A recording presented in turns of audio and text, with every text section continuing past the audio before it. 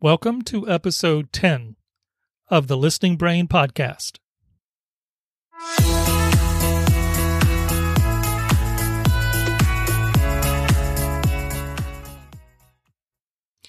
Welcome to the Listening Brain. I'm your host, Todd Houston. In this podcast, we explore childhood hearing loss through the lives of the parents and families who were on this journey and the professionals who serve them.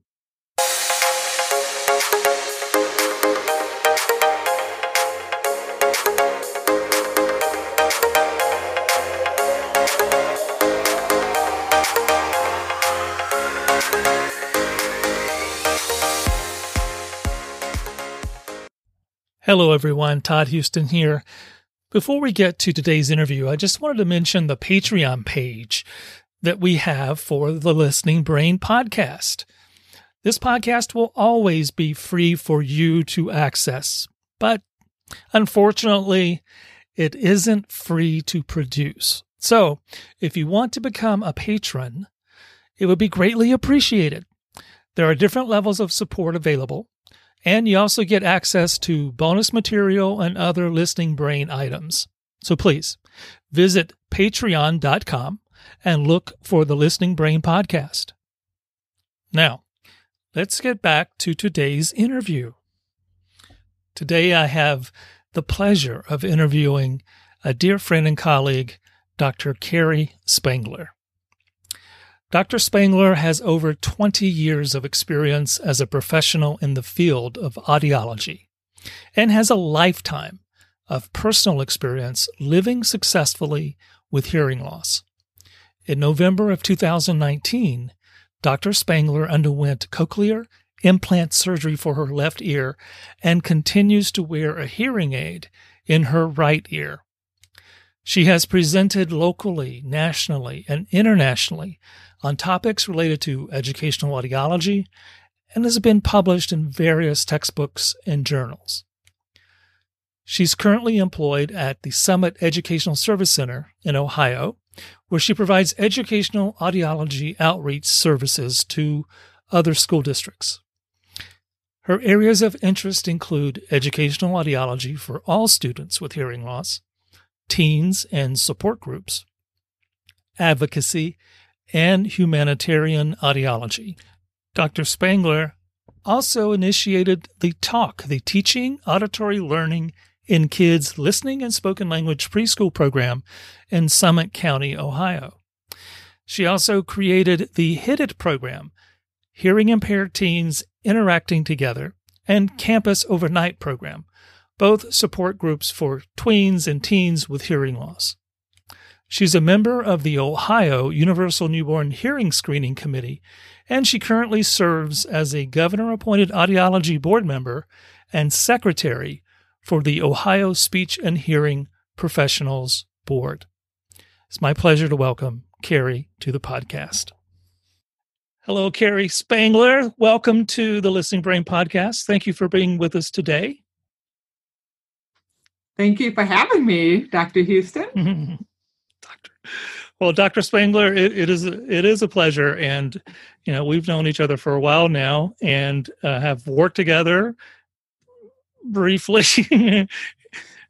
at a point at the University of Akron. We don't have to go into all that, but I've always admired what you've done with your career, being an educational audiologist, and I think, as I mentioned to you before we started the interview, is that you're the first person with a hearing loss that I've interviewed. And so your story is one that is both personal and professional. So if you don't mind, start at the beginning. Talk about your hearing loss, being identified, and what that was like growing up. Okay, well, thank you. Yeah, so I do have a definite personal and professional perspective in the field of audiology and working with children who have hearing loss. And my story pretty much started over 40 years ago. And my parents were both educators who met at Kent State University. And they decided after they met to start a family, and I was the firstborn child. My mom had a normal pregnancy up until the end. And at the end, during the birthing process, there was lack of oxygen, which required an emergency delivery. And the doctors had warned my parents at that point in time that there may be some different developmental issues as a result of having lack of oxygen. So my parents were pretty much first child, didn't really know what to expect and look for. We're looking at lots of different milestones for motor and speech and lots of other things that were going on. And the doctors had never mentioned hearing as being a side effect of having a difficult delivery and lack of oxygen. And every appointment that my mom took me to, she would bring up that concern. She would say, I don't think she's responding to certain things. Her speech isn't developing the way that we think it should. And the doctors would pretty much crumple up a piece of paper, clap their hands, and I would turn and they would assure my parents that they were overprotective and I was a late bloomer and I would catch up. And so after 3 or 4 different professionals tell you that as a parent, you believe that.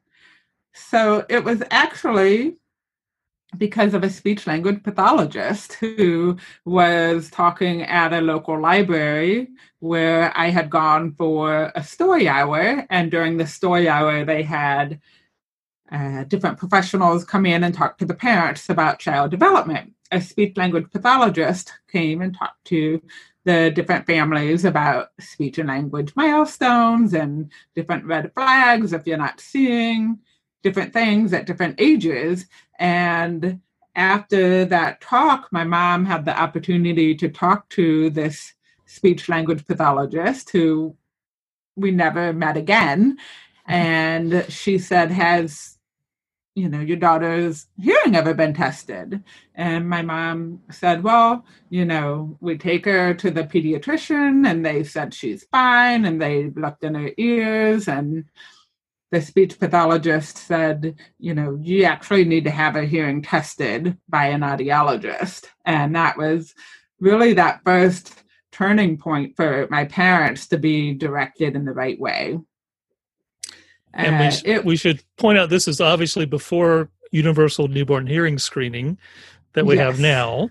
Yes. And your parents faced, unfortunately, what you and I know still happens on occasion.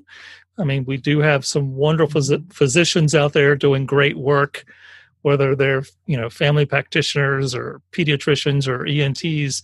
But every now and again, we still get some of that same kind of approach to the potential of hearing loss, as boys talk later than girls. Oh, you're an overreactive mother.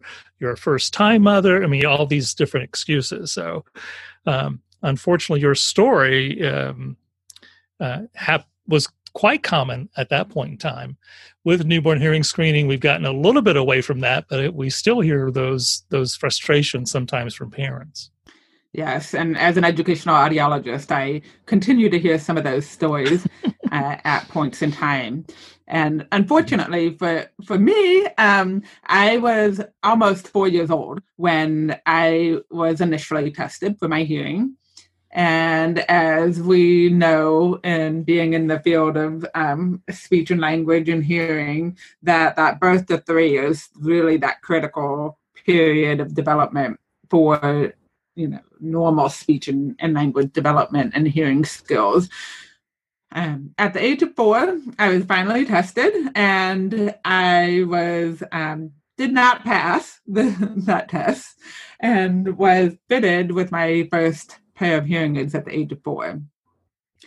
I spent over 12 years in speech and language therapy, both private and school-based therapy. And so no one else in my family has any history of hearing difficulties or challenges. So my parents really wanted me to learn how to listen and talk and be part of their first language of English and spoken language. So we spent a lot of time with listening therapy and trying to really develop those skills. So unfortunately, well, at that time, hearing aid technology wasn't the greatest either. So I did have to supplement quite a bit with just speech reading and taking advantage of different cues in my environment, because the hearing aid technology was not able to amplify a lot of high frequency information. So, but I did attend my neighborhood school throughout my elementary and middle school and high school years, and was active in sports and played volleyball, and I played basketball, and involved in team activities, which I think growing up was really important for me to have that built-in network of friends socially and emotionally to get through, because especially during my middle school years, being the only one with hearing loss in a mainstream environment was isolating at times. And this is a period of your life when you want to fit in and you don't want to be different, and not having an opportunity to meet anyone else that was like me was something that was definitely missing in my life. And I went through kind of a hard time where I was mad at the world of having a hearing loss, and why me, and why is everybody else perfect, and why do I have to work so much harder than everybody else has to work, and why do I have to wear hearing aids? Nobody else has to wear hearing aids. And so went through a kind of an angry time, depressed time during middle school. And high school got to be a lot better, I think. Just a normal development that teenagers go through. They have a little more confidence in who they are. And at that point in time, I did have a solid group of friends that included me and understood me. And I think that was really helpful at that point in my life. I think moving forward, just to kind of fast forward a little bit more, one of the things, my parents were always ones that expected me to do just as well as my brother, who had normal hearing. So they never lowered their expectation for me or let me use my hearing loss as a crutch or an excuse for not doing something.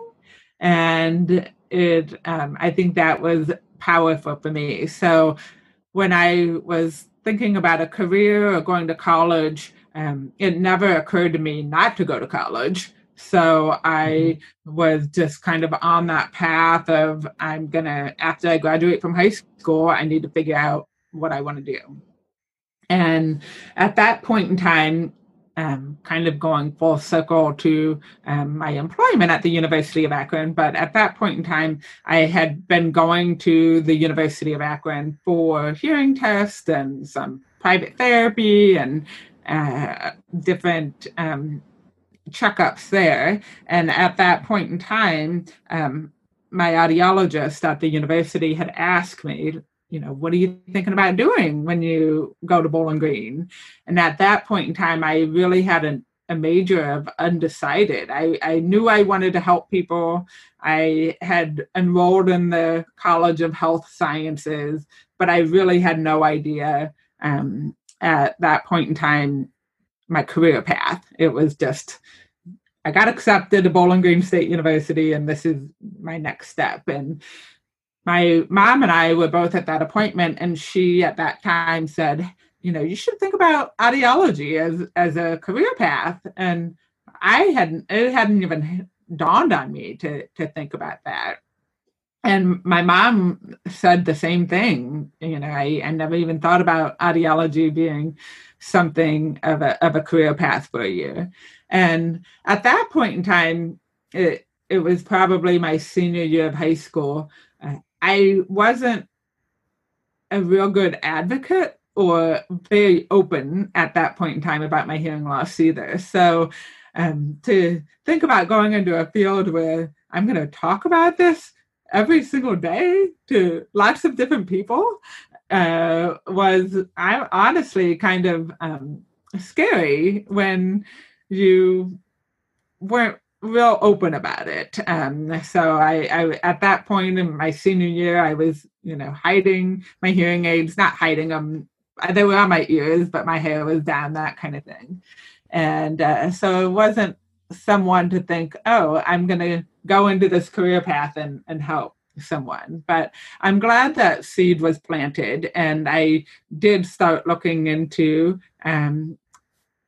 I ended up changing my career path or my major to communication disorders, and finished my undergrad at Bowling Green State University, and then applied for grad school in audiology. And again, going kind of full circle got accepted to the University of Akron and completed my master's degree at the University of Akron in audiology, and then later on received my Doctor of Audiology from the Arizona School of Health Sciences through the distance programs. But that was kind of, I guess, a Cliff Notes version of how I kind of steered from a personal journey of growing up and understanding the roller coaster of emotions and communication hurdles that I had to go through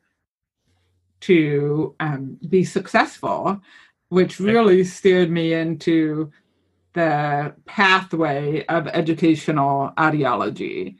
And as an audiologist, you can work with beginning of life to end of life. And I just really had a passion for working with kids and teens who have hearing difficulties and challenges, and their families and their teachers, because I knew firsthand the challenges that I had and the services that I had and I didn't have. And I wanted to make sure that students that I get to work with on a daily basis have the opportunities to do whatever they want to do. And the only way they're going to be able to do that is if they have the support that they need in our dynamic classrooms in the school setting. So let me ask you about your journey into audiology, because was Carol Flexer, she was your audiologist and professor at one time, or audiologist and then later professor? She was my audiologist at a younger age, and then she became my professor. So that was, and now she is a dear friend and mentor in the field of audiology. So she's kind of been my, I don't know, the person I've looked up to. I think it's important for all of us as professionals to have incredible mentors in our life, and she has definitely been really one of those steady mentors that has helped me along the way, who has encouraged me along the way, and pushed me professionally along the way to do new things and achieve new things. Right. And at the time, did she know? She probably did know, or did you know of any audiologist that had hearing loss that was working in the field? So that's a good story as well. So that kind of goes back to when I was coming to the University of Akron for services, and it was probably I I think it was maybe the beginning, like my end of my high school, beginning of my college. I came back for a checkup, and Dr. Karen McGyver Lux, she was a student at the University of Akron. And so she was actually one of the first individuals that I met who was close to my age, who had hearing loss. And I remember I probably wasn't the most pleasant person at that point in time coming for an appointment, and I had not decided on that career path yet. But I remember very clearly thinking when I met her, she was paired up with me so she was a graduate student. And she was assigned to me to work with me that day. And I clearly remember meeting her and thinking, wow, this beautiful blonde hair, confident graduate student who is in college is studying to be an audiologist. And again, I talk about that little seed being planted. It's like watering that seed. And she was really the first person that I met who I could relate to or kind of identify with, who had hearing loss. And to this day, we kept in contact, and she again has been an important mentor in my life as going into the field of audiology. And I will talk about my cochlear implant journey, and she has been a confident in that journey as well, to be able to talk to and ask questions that no one else is able to answer. So yes, so that was an important, I think, turning point in my own journey to finally meet someone else who had hearing loss. And it's really steered me professionally into one of my passions of working with middle school and teenage students who do have hearing loss, and how critical it is for us to connect others who are in the same shoes, who have hearing loss, with others who have hearing loss. Because no matter what kind of challenge you might be going through, whether it's something personal in your own personal life, or an illness, or a job change, or whatever you happen to be going through, if you talk to somebody has gone through it, it really helps you. And so that's one of the things that I've done professionally is started several different groups and camps that connect teens together, so that they understand they're not the only one out there, and they can learn from each other, and they can connect to each other, and they can keep connected to each other. And it's really kind of a magical connection that is instant with how we bring these kids together. And so one of the groups is Hit It, right? And you've done that with local school districts here and around Akron, Summit. Yes. So after you finished your doctorate, you're working as an educational audiologist. You have that passion for the educational environment and making sure children are getting the services they need. So talk to me about that transition, and then how those first groups got formed. Sure. So after I graduated, I was lucky that the place that I had done my student teaching at, or my practicum experience, was expanding. And so I took one of my first jobs as an educational audiologist in the Canton area in Ohio. And we serve kids in multiple districts, from preschool to graduation, so age 3 to 21. And all of the kids that I worked with were pretty much mainstreamed in their local home school district.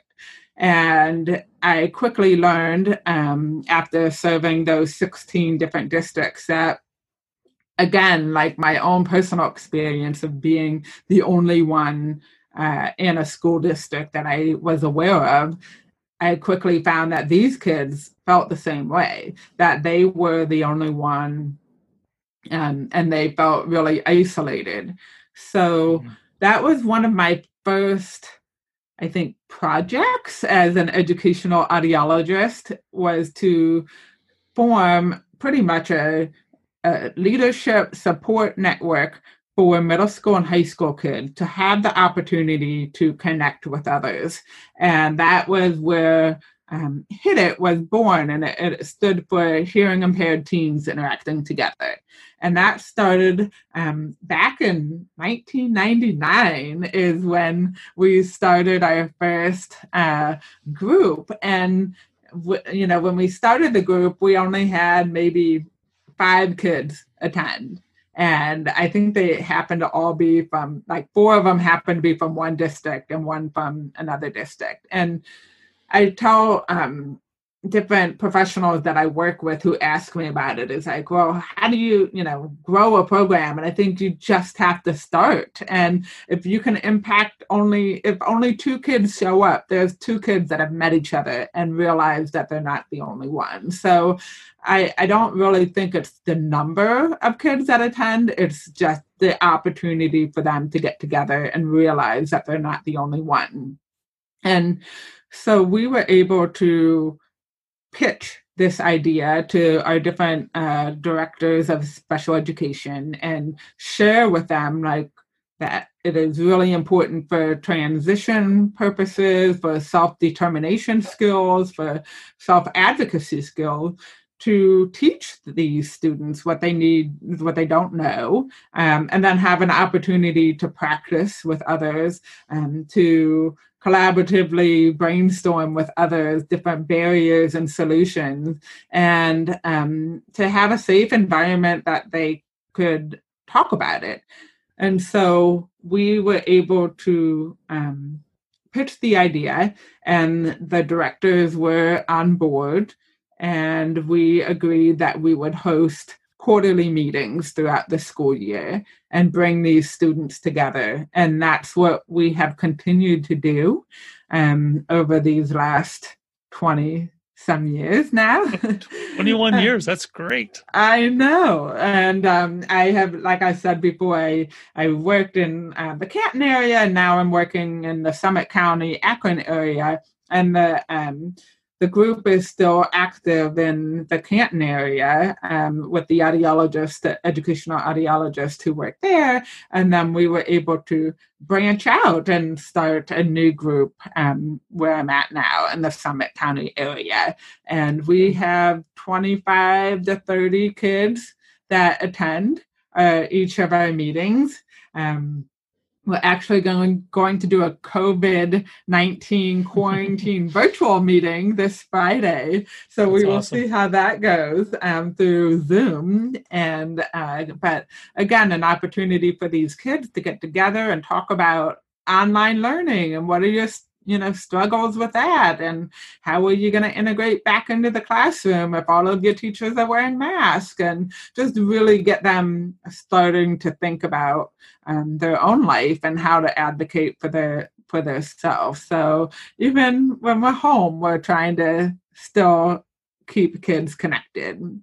That's awesome. And the program continues to evolve, because you're also working with Ohio State University with Gail Whitelaw. Yes. Summer program. Yeah, so my colleague, Dr. Gail Whitelaw, and I, over the last 8 years, have done a summer program for students high school students who are thinking about college or work when they graduate. And it's an overnight camp.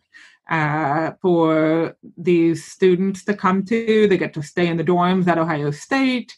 And I think the greatest part about this camp is that all of our counselors who are in college or recent graduates from a university all have hearing loss too. So they either wear cochlear implants or hearing aids, and we don't. It doesn't matter what communication methodology the students utilize, but they all have a common thread of hearing challenges, and they come together. They stay in the dorms. We talk about safety in the dorms and waking up in the morning and foreign professors and, getting a job on campus and getting, connected to clubs on campus and accessing the Office of Accessibility or Disability. And what if you need an interpreter? What if you need a caption, CART services? How do you make sure that you have all of those things? And so the overnight camp has been a huge success as well. We also have a parent professional track that runs alongside of the student track, and that has been very well received. I think we do a lot for families when they're birth to 3 or younger families, where we get them connected and they need that support because a lot of times they're just finding out and they're trying to navigate new territory. But then we kind of forget about, we go about our everyday life and our families are forced or, by just nature, that they have to let go and that their child is now going to be independent. And it's a huge concern and stress for families. So we have found that these families really need each other at this part of their transition in their child's life, and making sure that they're doing, supporting their kids in a different way to ensure that they will be successful when they leave their house. Right. And I think that's very important that we continue to provide that support for families. I think often we'll see families for, when there's a big transition period, going into middle school or going into high school, they may sometimes come back and ask questions and, want that kind of support, or going into college, they're seeking out some kind of guidance in terms of how do I help my child at this stage, at this transition. But it would really be nice to know that families are going to be connected from birth or when that child's first identified through college, that here's that whole continuum that you're going to have access to, and you've been instrumental in making sure that really happens. If you think about what you've done in your career, I know that you've been on the newborn hearing screening committee task force here in Ohio. So you've really tried to make sure there's that whole continuum from early identification right up through college, and that's a great thing to be known for and to be proud of. Yeah, well, as parents, your kid is always your kid. So you're always going to worry about them. You're always going to want what's best for them. And there's always going to be a transition in their life. And we need to be able to support our families no matter what transition they're in. And the best way to support our families is to get them connected with other families. So either from a peer-to-peer kind of thing, or as a mentor to younger families too. And it really, I think, empowers our families to be a mentor family. It empowers our middle school and high school kids and college students to be able to mentor younger kids. And I think that builds their own confidence in ways that they didn't know needed to be built. So I think it's really something as professionals we don't always think about, but it is a really important of that social emotional development to be able to connect our families and our kids with others for that peer-to-peer support. Oh, I totally agree. And I remember when I was at the A.G. Bell Association many years ago, but, A.G. Bell has the LOFT program, the Leadership Opportunities for Teens. And it was always very moving when we would do those LOFT groups in the summer, because the first day when the teens came in and we were all sitting around and saying hello, and these kids would start crying, because in those situations, in that group, these kids were coming from all over the country, sometimes Canada, sometimes outside the country. And it was the first time for many of those kids that they had met another person their age that wore hearing technology. And so very, very often they were the only one in their district or school, and they just had not had that opportunity to be in a room with this many people their age that also was in a situation that they were facing. And so that sense of isolation is something that I've always been concerned about as well, is how do we keep everyone connected, and the families connected and the children, because we don't want them to feel that sense of isolation. Mm-hmm. Yeah.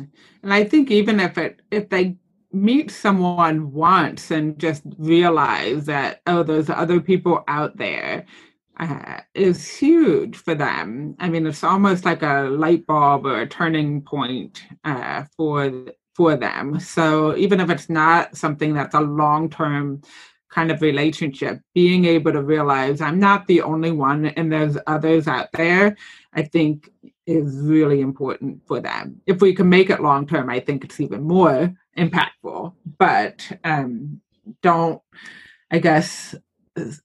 if you can introduce someone in your waiting room or anything like that, just realizing that there's other people in the same boat is important. That's very true. So, catching up on your story here, you were instrumental in starting the SPEAK program in Canton. Yes. And so how many years were you at SPEAK? So the SPEAK program is a auditory, oral, listening, spoken language preschool program. And that started in 2005 in the Canton area with Stark County Educational Service Center. And that program is still active and involved right now. So we have a teacher of the deaf who is in early childhood, who is the itinerant or teacher of the program. And they have audiological support as well as speech and language support as well.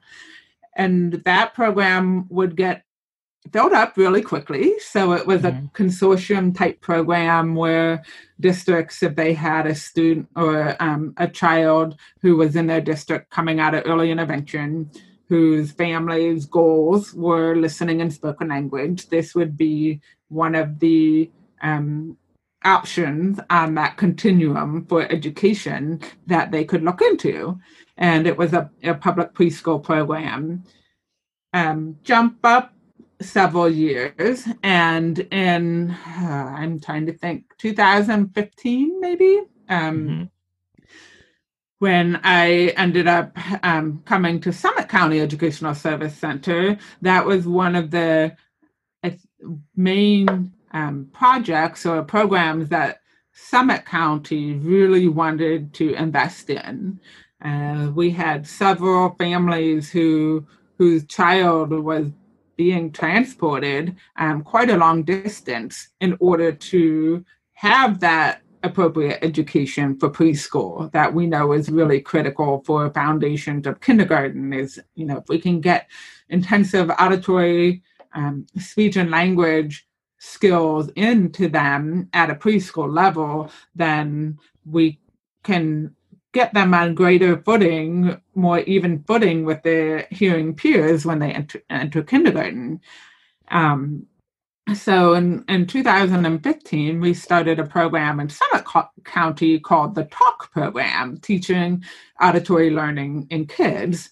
And again, very similar to the Speak program, a teacher of the deaf who is certified in listening and spoken language. And I am there one day a week as doing direct services as well as audiology for the hearing technology. And then our speech language pathologist is almost done with her LISL certification as well. So again, a public preschool continuum program for our districts whose families have chosen listening and spoken language.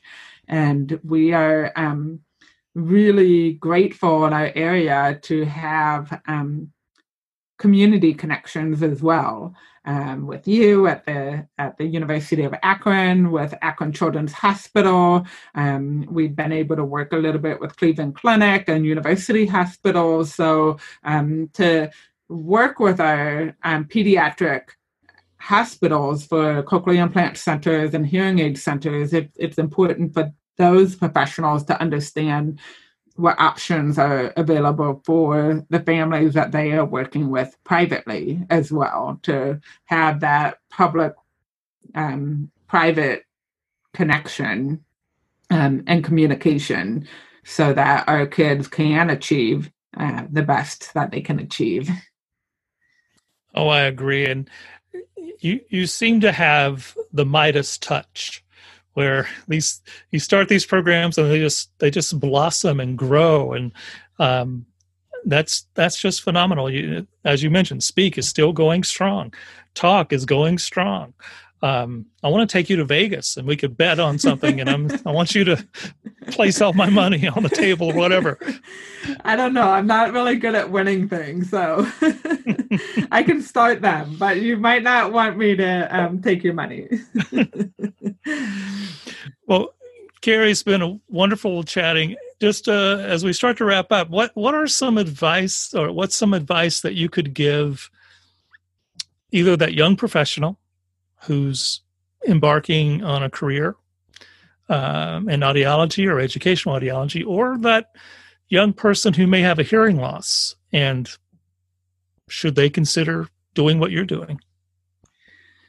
Wow, those are two great questions. So I think my one advice for anyone working in the field of whether it's speech and hearing, teacher of the deaf, is to remember that our kids are more than their technology. So I think we sometimes, especially as young professionals who are just getting out, like you're so ingrained like, am I doing the right test, or am I fitting the right technology, or is it programmed right? And all of those things are very critically important, because we want to make sure that everything is fit appropriately and we're doing the right testing and we're not missing anything. But from a personal standpoint, I feel like we have to remember that there's a whole social emotional person there, and without getting them connected and with others, whether it's families or parents or the students themselves, we're doing a big disservice. And I think, we get into, there's a lot of responsibilities that we have with paperwork and scheduling and the number of kids on your caseload and all of those things that we, need to keep in mind. But if we don't do this connection, I think a lot of the other pieces won't grow in the way that they need to grow. So if you have someone that is confident in who they are, who feels, strong in their shoes of having a hearing challenge, then they're going to be more likely to be self-determined and achieve whatever they want to do. But we have to get them connected, because it is a low incidence area or challenge that we have. And until you're introduced, you might not meet anyone. So, I mean, it kind of, even as an adult who's been in the field for a long time, and I know we've talked a lot already, but recently in my newest journey of deciding to get a cochlear implant because my hearing had decreased, and I relied on my friends, audiologists who have hearing loss, and I told before to talk to, even as a professional, knowing, like, I know the cochlear implant process. I work with kids with cochlear implants, but when it happens to you and you have to make the choice for yourself, talking to the surgeon and the audiologist, that is, I believe me, that was very much needed, and I had many questions for them on the more medical audiological side. But on the emotional side, they can't help me with that.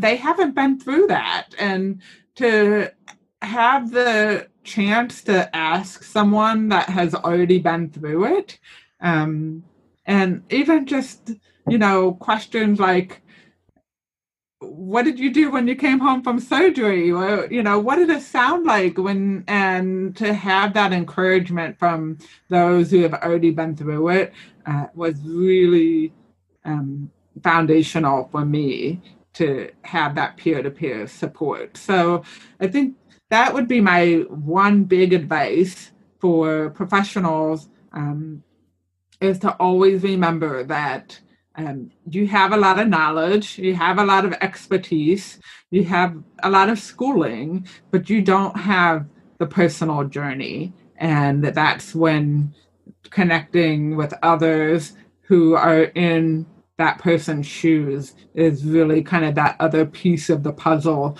that needs to be fit in order for your patient or your student to feel successful and for your work to be successful. If they feel confident in who they are, then you as a professional, what you're doing with them is going to be successful as well. Right. Great pieces of wisdom, words of advice that we all should follow. And I just want you to know you're one of my heroes, and I really look up to you in so many ways. And so I appreciate you so much. And I appreciate you being here today and just sharing your story. And I just wish you just continued success in everything that you're doing with that Midas touch that you have. Well, I appreciate all of your support along the way as a colleague in the field of speech and hearing. And you have always been one of those people that pushed me to that next level, and always a cheerleader in everything that I do. And I appreciate that as well. So thank you for inviting me on this podcast today as well. Thank you. I mentioned to Carrie there that she was one of my heroes, and that's really true. She makes me want to be a better person and a better professional. And we all need those people in our lives, and I so admire everything that she's done. And so, if you're passionate about what we're doing here with this podcast, please consider being a patron. Go over to patreon.com, find the Listening Brain podcast, and select a level that suits you. We also have some great incentives that you get when you sign up. So please think about it, and we really appreciate any support you can give. This podcast has been a production of the 3C Digital Media Network, and thank you, as always, for listening.